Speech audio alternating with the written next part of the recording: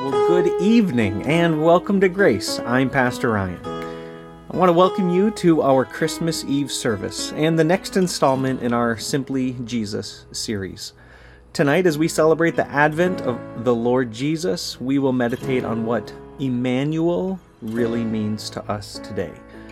We will see that God's love is still offered to those living in darkness and in pride, and that the God of mercy would be gracious even to us in the humble reception of a baby in a manger who is Lord even from his birth. And thanks for joining with us. And from our Grace family to yours, a very Merry Christmas.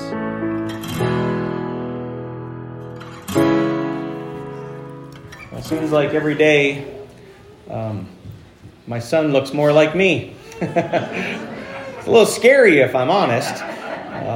I think he's growing a good quarter of an inch by every week.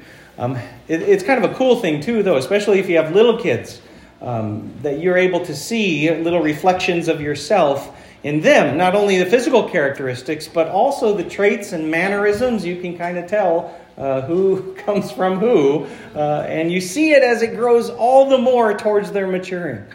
You know, there's an interesting parallel to this that we see physically in our lives and in our families when it comes to the Christian life and when it comes to God's family.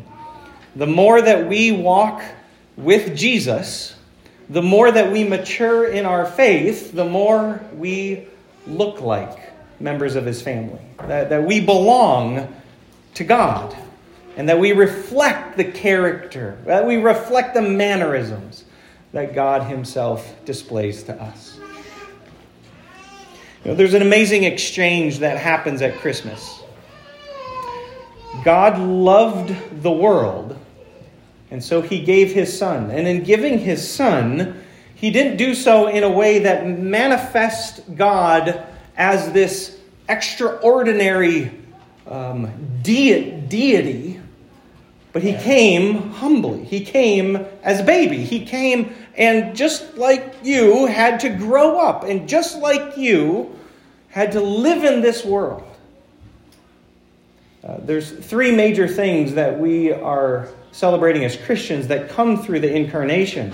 The first is that simply that God was made in flesh. The second is that atonement could be made for the human creature because Jesus was fully human, just like you and I. And the third is the hope of resurrection, because Jesus didn't stay in the grave. He rose on the third day. And so you also get the hope of resurrection. This exchange, it has some implications for us, though.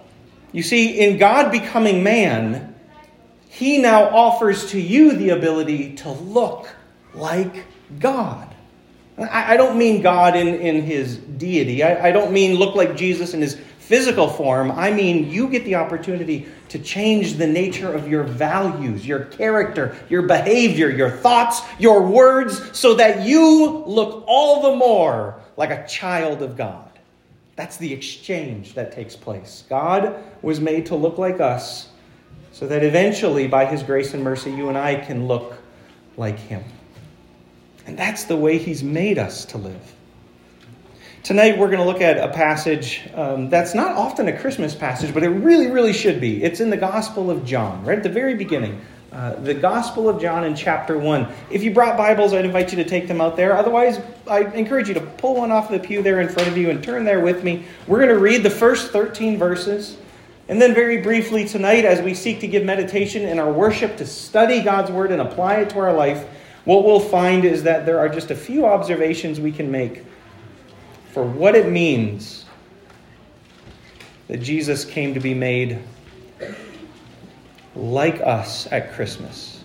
God with us. His name will be called Emmanuel, which means God with us. All right, Gospel of John, chapter 1, starting in verse 1. In the beginning was the Word, and the Word was with God, and the Word was God. He was with God in the beginning. Through him all things were made. Without him nothing was made that has been made.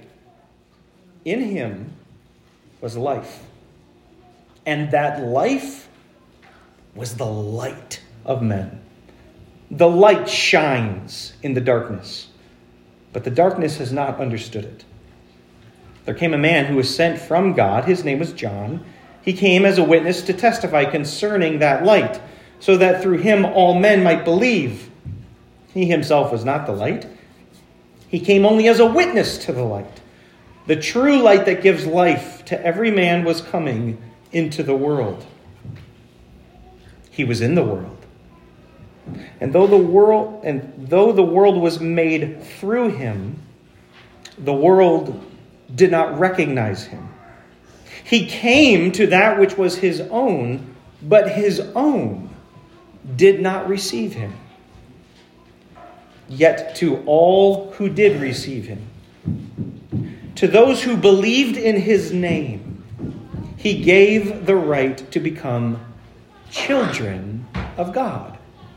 Children born not of natural descent, nor of a human decision or a husband's will, but born of God. So even in the short passage, I hope that you're able to see at the outset the exchange and how it looks, so that as Jesus comes to be made in the flesh like you and like me, the offer now gets extended to all those who receive him, the greatest present that there is, and believe and trust in his name so that you now can belong to the family of God. And by virtue of belonging to his family, my hope is you look more and more like him every day. You keep growing a quarter inch spiritually every day because you belong to the family of God. I want us to see a couple of primary observations that come from this passage that John would have us to know and be reminded of this Christmas time. The first is this. At Christmas, we are reminded that Jesus came for all mankind. You'll see that if you look back in verse 4. It says, "In him was life, and that life was the light of men." That word men there stands for mankind. It was the light to everybody, not just the Jews, but to the whole world. God sent his Son to be the light. You'll see the same theme repeated again if you look in verse 9. It says that true light that gives light to every man or mankind was coming into the world. Now you heard the verse, reminded of it already tonight. For God so loved the world that he gave his one and only Son, that whoever believes in him shall not perish but have eternal life. Jesus is not just for people who think they fit well in church or like to wear ties or sit and listen for an hour. Jesus is for everybody. It doesn't matter the circumstance of your life. It doesn't matter what you've been through. There is no one on the face of the planet that's good enough to merit God's salvation or righteousness in themselves. And so it's a pretense for us to act like we have got it all together. We're a mess, folks. Getting amens tonight? Are we a mess? We're a mess. And so Jesus comes not just for those who think they can look righteous. He comes for everybody. He comes to the whole world. And that's by virtue of God's love. Second observation that we see from John's text is this, that Jesus comes in humility. In verse 3, you'll see this. Through him, all things were made. Without him, nothing was made that has been made. Now, I know that we've got some really crafty people here at Grace. I know that many of you have some amazing talents. Imagine that you were a kind of artist that could write or make a song. And then somebody came along and they just said, hey, I think you should change it up. You could fix it, just do all these different things. Do they have the right to do that? Of course not. They're not the maker. They're the spectator. Or if you made some beautiful recipe that's been passed down and you have honed your skills, it wouldn't be right for somebody to come and change that. What did this text teach us about Jesus? How many things that have been made were made by Jesus? Oh, let's get it good, church. All together? How many things? All. They've all been made by him. But what do? We come in and we pretend like it's ours, or that we can change it, or that we can place some self-imposed authority over to that which God created and God made. if that was me, I'd be a little ticked off. Would you? But how does Jesus come? Does he come as one who says, as the manager or director, now let me tell you how you guys have goofed up this whole world that I gave you. Does he come with an axe slinging, with a sword swinging? No, how does Jesus come? He has the right to come as the manager, as the director, as the one who has to put us in shape. But that's not how he comes. When Jesus comes, he comes in humility. But he made everything. It's all his. But he doesn't lay claim to it on this Advent. I want you to see another verse as this is repeated. As Paul writes to the church in Colossae, he says, "For in him all things were created, things in heaven and on earth, visible and invisible, whether thrones or powers or rulers or authorities, all things have been created through him and for him." But he doesn't come and lay claim to it in that way. In fact, Paul tells us how he comes when he writes to the church in Philippi. He says these words, speaking of Jesus, who being in the very nature God, did not consider equality with God something to be grasped or held onto, or this version says used for his own advantage. Rather, what does Jesus do when he comes? He makes himself nothing by taking the very nature of a servant and being made in human likeness. We've read some of the passages. In fact, we're going to look at one in depth on Sunday of when the angels come and they announce both to Mary in person and then to Joseph in a dream. You guys know the stories, right? Or even in the rest of the Bible. Let me ask you, what emotion does the human creature feel when an angel shows up? Fear. That's right. What are the very first words an angel says? Don't be afraid. Right? That's the message to Mary, right? Don't be afraid. Listen, if the angels show up with that kind of power and authority, but Jesus doesn't, you need to know that's because he's restraining himself. You need to know that that's because Jesus is wanting to show, as he comes on Christmas morning, he comes in humility.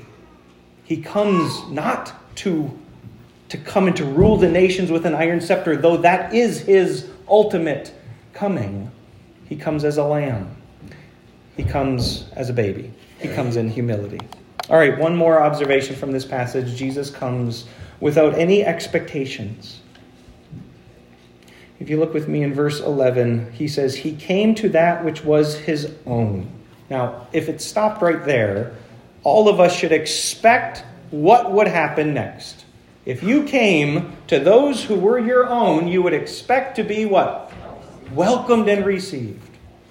But Jesus didn't even come with expectation because he came to those who were his own. And what does the text say in verse 11? But his own did not receive him.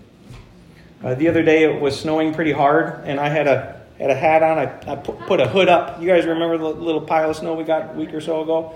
And I was stomping my way up to the house, kind of knocking the snow off. And we got these two little dogs. Now, what do you think those two little dogs that I own thought of me coming to my own home? Did they welcome me? Did they say, hey, master? No, they made me feel bad, you guys. They barking at me like they were going to tear my head off, these little dogs. I came to those who were my own, and what did the dogs do? They didn't even receive me.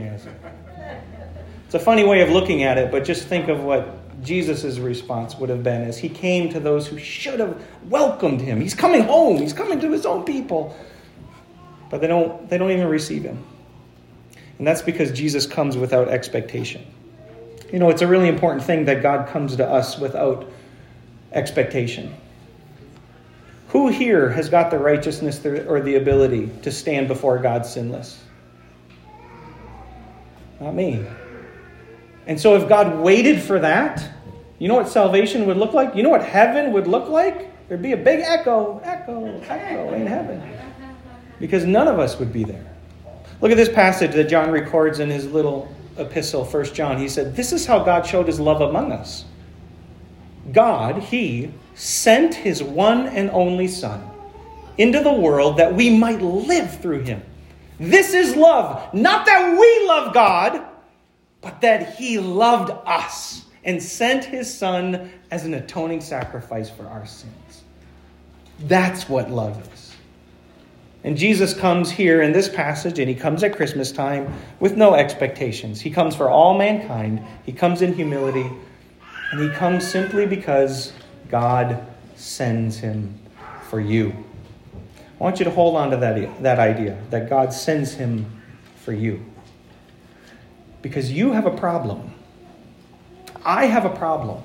It's not unique to you. It's all of us in here. We all have a problem. And we see it reflected in this passage.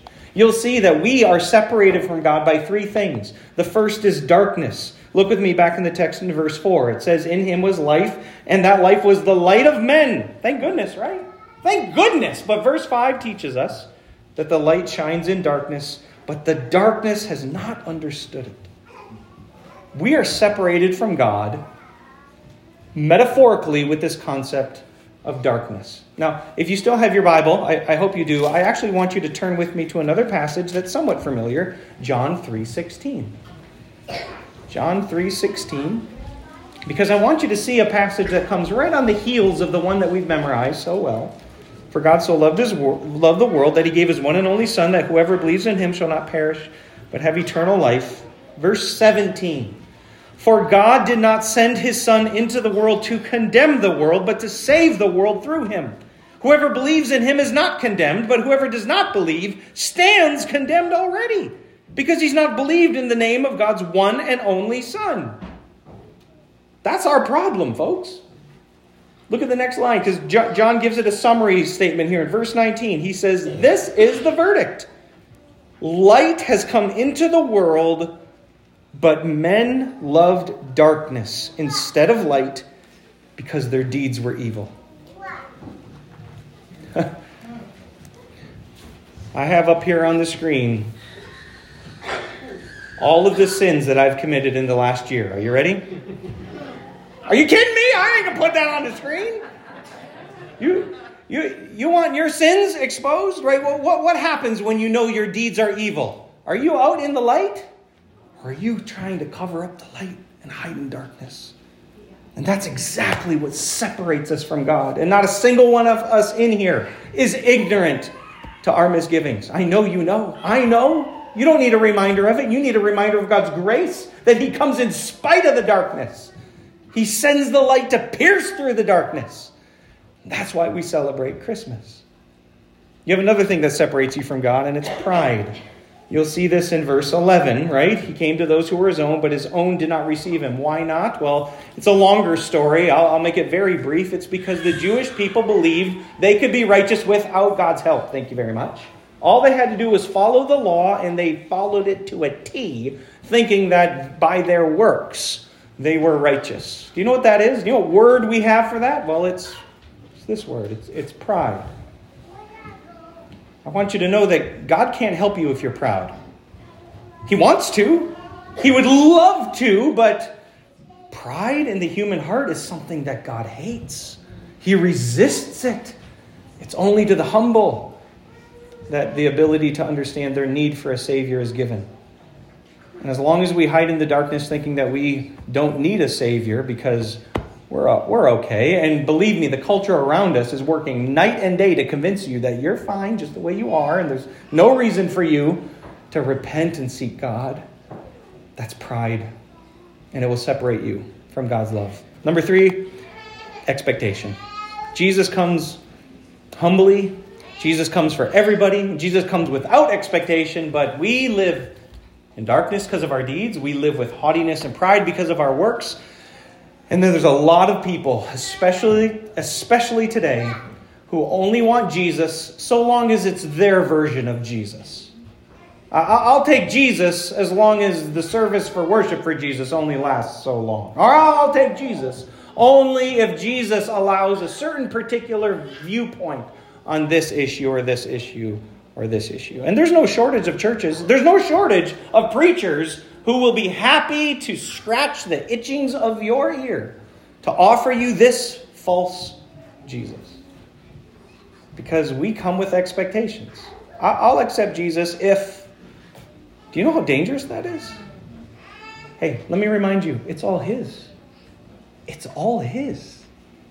The whole world was created through him, by him, and for him. So who are you? Who am I?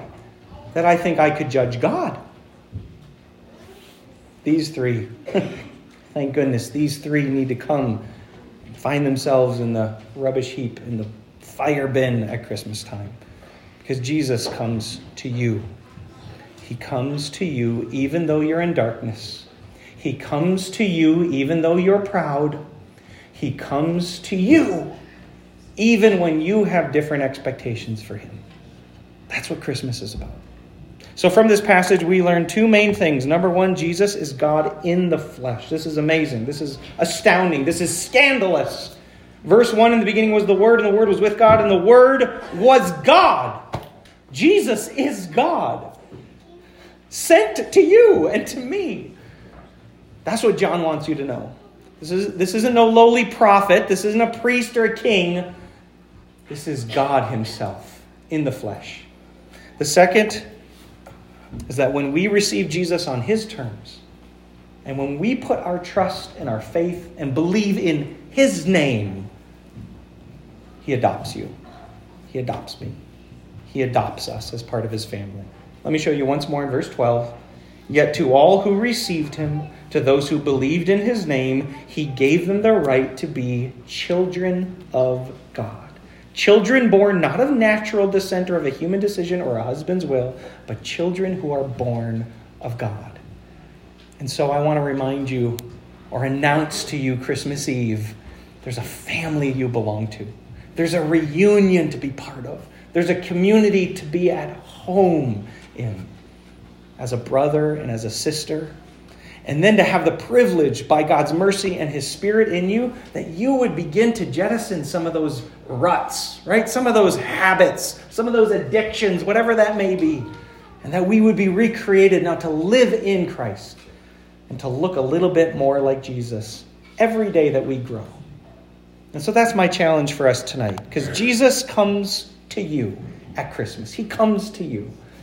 Are you going to receive him? You got a lot of presents under the tree. I know where you're hiding them. I know you got them. Santa Claus for some of the kids, right? The presents are there. But are you going to receive Jesus? Because he comes to you at Christmas time. And if he does, this is my hope for you, that you let his life shine. He is the light. He is the light that is life, that's given as a light to all mankind. Let's come out of the darkness, church. Amen. Let's come out. Let's come and be drawn to the light. Let's pray.